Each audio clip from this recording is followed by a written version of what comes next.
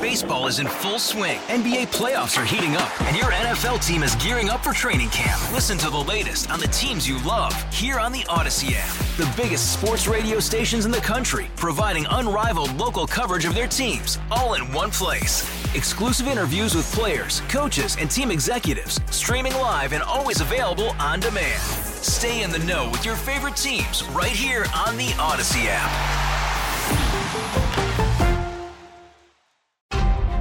You're listening to KCBS In Depth. We need, and we haven't done this yet, to centralize our public health system. The people, places, and issues the Bay Area is talking about. We have done exactly what needed to be done, which is provide and give an effective vaccine. The key for gun safety reform advocates is to think about this in the long term. These times when change happen, often brief, so you want to get as much accomplished as possible.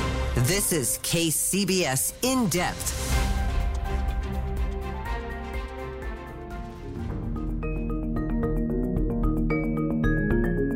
It's a weekend of reflection and remembrance as the nation marks 2 decades since the September 11th terrorist attacks that claimed nearly 3,000 lives. Welcome to KCBS In Depth. I'm Keith Menconi. Today on the program, 20 years on from a day that changed the course of American history, we'll consider the lasting impact of the tragedy still being felt here in the Bay Area. It's still extremely difficult to hold government agencies accountable for abuses that take place in the name of national security. A little bit later on in the program, we'll be speaking with a civil rights attorney who's helped represent members of the Bay Area's Muslim American community who were swept up in surveillance and investigations in the wake of the attacks. But first, we consider what this weekend of commemoration means for the Bay Area's first responders. Starting off that portion of our conversation, we'll be speaking first with Lieutenant Jonathan Baxter, a spokesman for the San Francisco Fire Department. Lieutenant Jonathan Baxter, welcome to KCBS In Depth. Hello, thank you for having me. So, thinking back 20 years ago, cities around the country sent first responders to assist in the 9/11 recovery effort, and that included San Francisco. Tell us a little bit about those who were sent and what they experienced. So the morning of 9/11, when this did occur, it was a shock to the entire nation, and it was almost unbelievable. And in the fire service, mostly on the West Coast, and now obviously 20 years later within the East Coast, there's a mutual aid system and an incident command system. So San Francisco initially had a little over a dozen individuals who were able to get over to New York rather quickly, and they assisted on the pile. They assisted New York firefighters, New York police officers, New York community members with search and rescue efforts. But more so throughout the coming months, we sent more individuals deployed out to the New York area to assist with funerals. Roll that back 20 years later to where we are now. And we also have individuals who went to New York to help with the search and rescue efforts, to help with the funerals, and just to be there to support. And we've had a number of those individuals since pass away from cancer, from other medical conditions, and retire out. But in addition to that, the behavioral component to that, the mental health component to that, is off the boards across the nation, not just here in San Francisco, not if you're a police officer, a paramedic, or a firefighter, a first responder, a nurse, or a doctor. It's across the board. It affected everybody.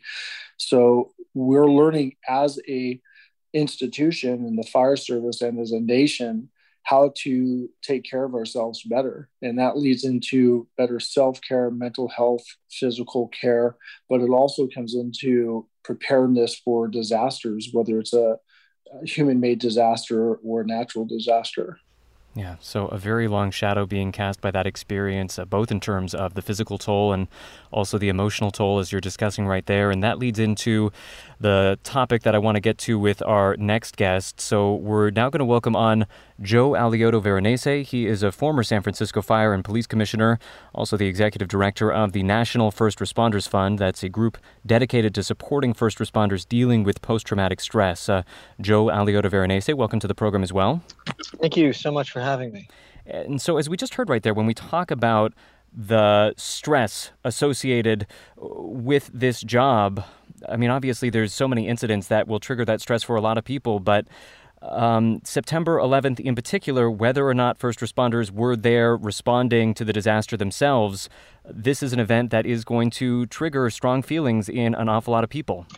Yeah, that's right. And as Lieutenant Baxter mentioned, we do have a national response program. And what we've become better at, both the fire and police services, over the last half decade, not even that long, is that our national response is not only just to aid in the victims, like the building collapse in Florida or in New York, but now we're finding that our national response is actually getting out there to make sure that the first responders who are on scene are getting the care that they need and are getting some of the resources that they need. In large part to organizations like myself, to the advocacy that's been happening around mental health and the acceptance of it as an injury as opposed to a disorder. So there's been a lot of work that's been done, still a lot of work to be done.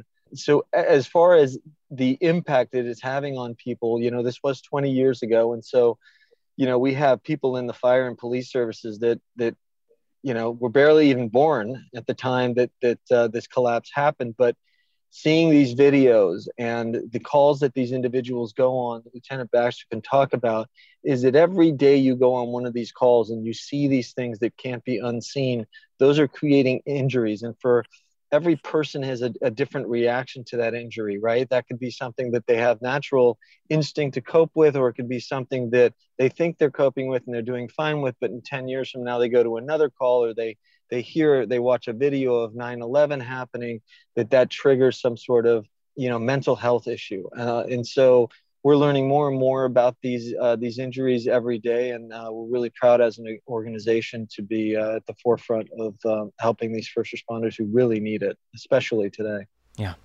Once again, to you, Lieutenant Jonathan Baxter with the San Francisco Fire Department. What would you add to what we just heard right there, just in order to help those of us who are not first responders understand what those images of that came out of September 11th that we're all being confronted with this weekend, what does that mean to folks who have served as a first responder? What kind of impact is that going to have there? Well, I think we need to expand it past our first responders when we're actually looking at 9/11 itself. If anybody has seen some of the documentaries that currently came out, I got through 15 minutes of the first episode of 9/11. I could not watch anymore. It's emotionally impacting, and you can hear and see the actual shock and the actual pain in our community members who were affected: office workers, moms, dads, daycare workers, baristas, hotel workers, not just firefighters, paramedics, police officers, and first responders. They're all affected by this. And at the beginning phases of our recovery from 9/11, there was a lot of emphasis on healing ourselves as a nation, but also as an industry within the public safety industry itself. And that itself, in my opinion, helped chip away at the iceberg of public safety members not wanting to express their feelings, not wanting to share their feelings, not wanting to let people know, hey, I just saw something horrible. I think another important factor was 20 years ago, there was a lot of support for anybody in uniform: military, fire, law enforcement, paramedics. And I've been in this industry since I was 14 years old, and I'm now 50 years old. And I've seen the support for your uniformed public servants kind of go in a wave portion. And right now we're in a downward portion. There's not a lot of support for our brothers and sisters in law enforcement. There's still support for our brothers and sisters in emergency services and fire service, but definitely not as much as we're there. Do we want the support? Do we need the support or ask for the support? No, we're your public servants, and that's what your tax dollars pay for. But as a community, wherever you live, no matter where it is, you have to think about that word, community, and being a neighbor. And you want to have that public servant coming into your house that is whole, both mentally and physically, because that whole public servant is going to be able to deliver the necessary care and services during your most horrible time. You call 911. It could be the most devastating time of your life because you called 911 because of something that's happening. And you want people to come in that are able to handle it efficiently and effectively. But more importantly, you want to know that when they go home to their families, they're going to be okay. Yeah, I thought some really thoughtful comments right there. I want to bring Joe Alioto-Veronese back in again with the National First Responders Fund, and just to highlight some of the work that your group is doing this weekend. As you have for many years, you're holding the National First Responders Stair Climb, climbing a high-rise in San Francisco to raise money for some of these causes that we've been discussing. And so this is an issue that has been on the radar of folks, mental health in the first responding field for many, many years. And we just heard there from Lieutenant Baxter that there is a sense that that thick wall of stigma that prevents a lot of people from speaking about these issues, among first responders, but really among the broader society as well, is beginning to get chipped away. Is that what you're observing as well, Joe Alioto-Veronese?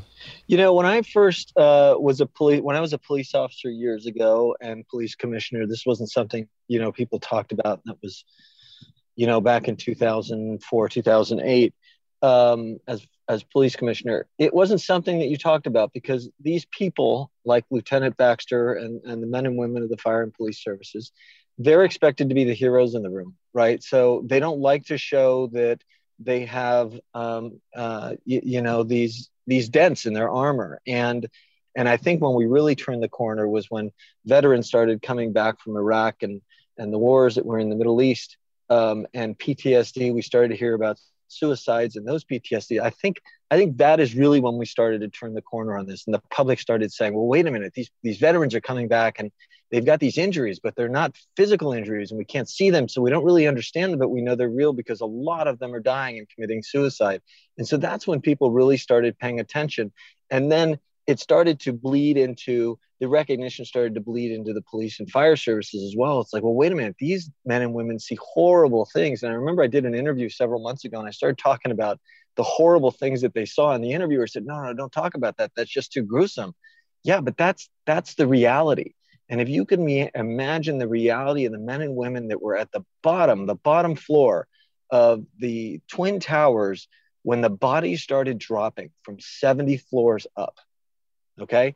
Imagine that reality for a second. They were yelling at each other not to turn around and look because they knew that if they did, they would never unsee that type of thing. And so as an organization, and we talk about this event that we're doing, the awareness is just as important as raising the money, getting it out there, getting people to talk about it, normalizing the stigma is just as important as the money. But really that money, then we turn around and we spend it on peer support courses. We have courses happening at the fire department in San Francisco. We're creating peer support courses at different levels, advanced, basic, and also some retirement courses to help people transition into retirement. But really it's specialized training because these aren't therapists that you and I or that, civilians go to. They have to really understand the things that these men and women see on a daily basis to be able to relate to them in order to really be effective. And I think we've come a long way just in the last 4 or 5 years in understanding that, start providing that care. And that's why some of our peer support classes that we're offering are specialized to first responders, specifically in police, fire, and dispatch, because they're the true first responders. They're not any more important than the nurses and the doctors, but they're the ones that are on the scene that are seeing the things in the state that they are. And it's a very different experience than than what some of the other first responders that we call doctors and nurses are seeing. So the care is very specialized. We're super excited to be working with San Francisco Fire. We're working with Seattle, Boston, New York. We're working with departments all over this country, and it's exciting stuff. Yeah. So just very briefly, I'll give you the final word, Lieutenant Jonathan Baxter with the San Francisco Fire Department. Obviously, as we're discussing, a lot of painful feelings coming up this weekend, but also perhaps some opportunities to reflect on new forms of support and new ways to help those who have undergone trauma. Absolutely. So for the viewers that are listening, it sounds like there's a lot of horrible things that your first responders are subjected to. But at the same time, and even more, there's so many wonderful aspects of being a public servant. And it's a true calling. And I feel confident in speaking for anyone who wears a badge or anyone who wears a uniform for public service and public safety, that we will be there for you during your worst moment, no matter what. And there are times where we will cry, and there are times where we will smile and we will laugh. And it's the times that we reflect together that really make us whole. And that's where community, as I mentioned before, are so important. I want to share 11 names of the original 11 San Francisco firefighters who responded to 9/11 practically that same day and stayed there for many, many weeks and saw many horrific things, but at the same time were able to provide comfort and care and support to people who saw much worse than our members. And I'm going to give you the ranks that they were at the time that they left in 2001. And that was Captain Pat Gardner, Lieutenant Victor Wersch, Firefighter Bruce Platt, Lieutenant Danny Armenta, Firefighter John Fogarty, Firefighter Kevin Salas, Firefighter John Sikora, Firefighter Dean Crispin, Firefighter Tom Ray, Firefighter Jeff Moreno, and Firefighter Mike Cochran. Why are those names important? Because those individuals came back to our community in San Francisco, and those individuals led by example on how to self-care. They led by example on lessons learned how to keep our department, our members, and our community safer. And I thank them, and I thank everybody who's been affected by the 9/11 attacks for supporting us, your first responders. All right. A lot of really important reminders right there. We are going to thank you now both for joining us. That has been Lieutenant Jonathan Baxter, once again a spokesman for the San Francisco Fire Department, as well as Joe Alioto Veronese. He is the executive director of the National First Responders Fund. Thanks to you both. Thank you for having us.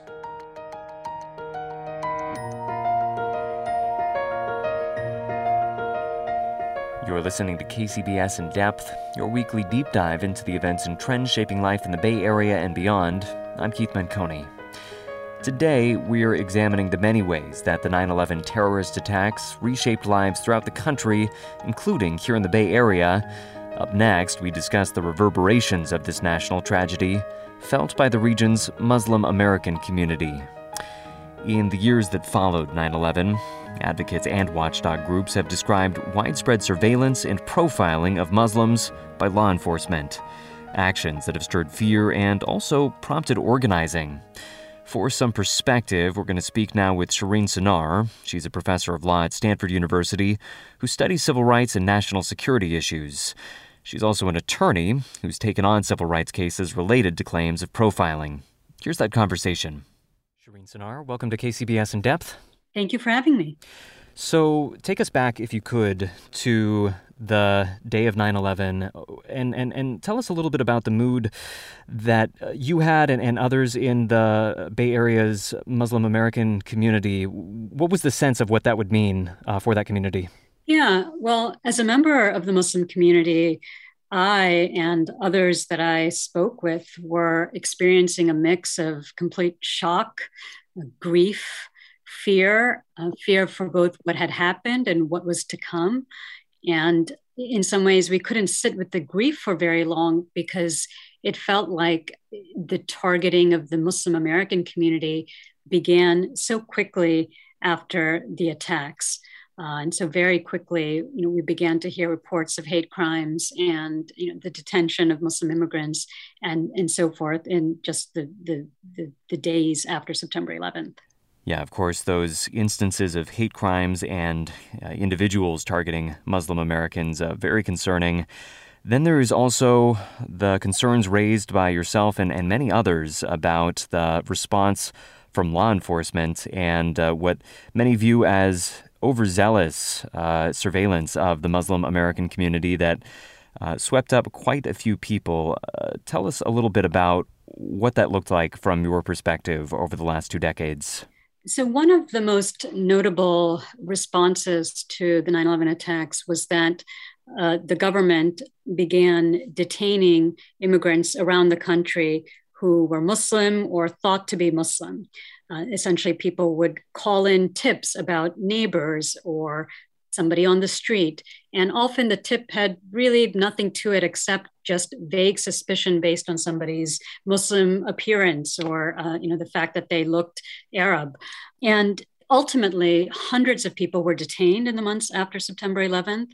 None were found to have a connection to the attacks, but many spent many months in prison on immigration charges. And this was happening in the Bay Area as well. So as a law student, I was receiving calls from people who were stopped near the Bay Bridge because they were Pakistani and somebody thought that they looked suspicious. Right. And so let's bring in a little bit more of your own personal reflections here, because as you did mention, you were a civil rights lawyer, are a civil rights lawyer. And so you actually got involved in some of the legal action that was confronting some of that law enforcement overreach. What form did your organizing and response take? So at the time of September 11th, I was a law student, and my role at that point was just trying to connect the larger Muslim community with civil rights lawyers and organizations who could help the community as it was dealing with these hate crimes and detentions and so forth. A couple of years later, once I had graduated from law school, I became a civil rights lawyer. And at that time, I also represented community members who were facing national security-related profiling or discrimination. Could you give us a sense of maybe some of the more high-profile cases that you participated in, or what would be an example of something that could illustrate what it was those you were supporting were confronting and how you might have helped them? Sure. Well, I can give you a couple of examples. One comes from a few years after the September 11th attack, so in 2005. And that summer, the feds announced that they had uncovered terrorists in Lodi, a small town in the Central Valley. And it made national headlines, and it was billed as a case involving what the government then called anticipatory prosecution. Basically, this idea that you prosecute somebody not because of what they have done, but because you think they might present a threat of violence in the future. And I went down to Lodi as a civil rights lawyer with other lawyers, and we were trying to help the community because the whole community, the Pakistani Muslim community of Lodi, was under pretty intense FBI surveillance, and they were scared that the FBI would show up at their doors, for essentially no reason. Ultimately, the government convicted a 23-year-old man of going to terrorist training camp in Pakistan. And just like last year, that conviction was overturned because he didn't receive a fair trial. So that case stands out to me because it was emblematic of so many of the problematic dynamics that occurred in terrorism cases after September 11th and that actually have continued to this day. Any other cases that you think would be worth highlighting and reflecting upon this weekend? Well, one notable local case involved Rahina Ibrahim, who was a doctoral student at Stanford University when she was barred from getting on an airplane in 2004 because, as she was told, she was on a terrorist watch list. And eventually her visa back to the U.S. was denied, and so she was not able to come back to the U.S. and finish out her work here. The reason this case stands out to me is that she did challenged the terrorist watch list in court, and a federal court in San Francisco became the first to rule on the constitutionality of the watch list, finding actually that in her case, there was a constitutional violation.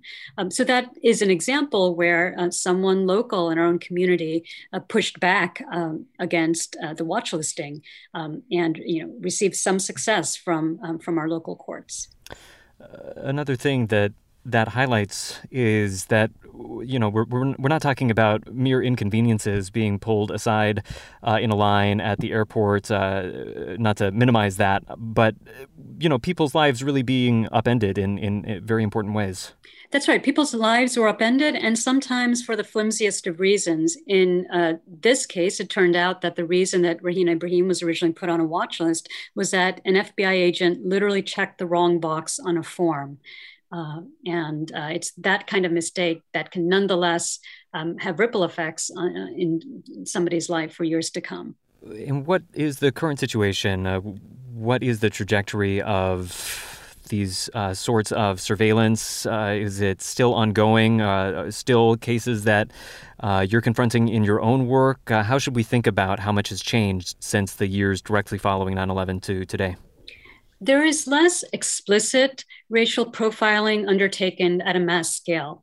And when I say that, I should say that I would think that I would call the Trump Muslim ban, which was imposed on citizens of a number of Muslim countries, to be an example of that. So that's kind of the most flagrant example in recent years of very explicit profiling. But even apart from that, there continues to be broad-based surveillance in the Muslim community. You still have thousands of people placed on terrorist watch lists who are not really able to contest their being on that list. You still have surveillance in communities, both in person as well as electronically. And there's still the sense that the community is being thought of by certain government agencies as a threat.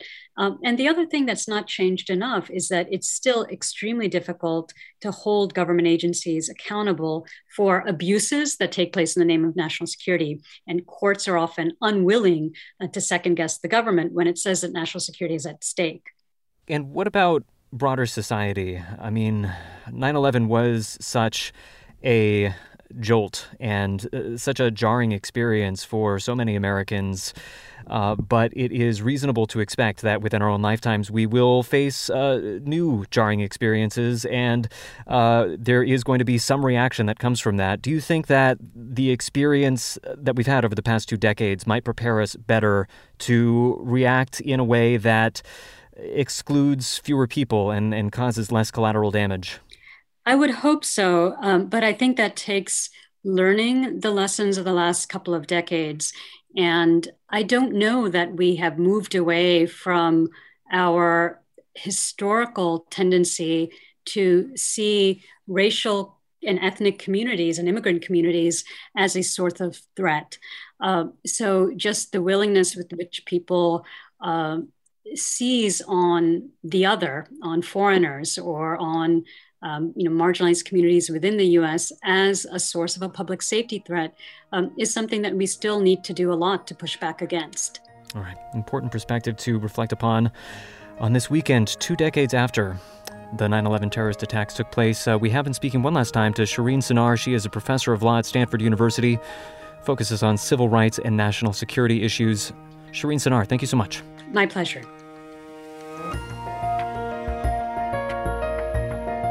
And thank you all for listening. For KCBS and In Depth, I'm Keith Menconi. Stay safe, be well. We'll see you next week.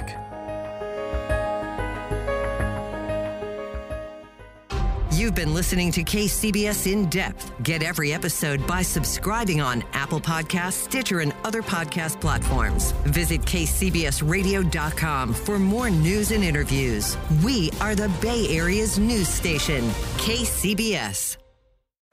Baseball is in full swing. NBA playoffs are heating up, and your NFL team is gearing up for training camp. Listen to the latest on the teams you love here on the Odyssey app. The biggest sports radio stations in the country, providing unrivaled local coverage of their teams, all in one place. Exclusive interviews with players, coaches, and team executives, streaming live and always available on demand.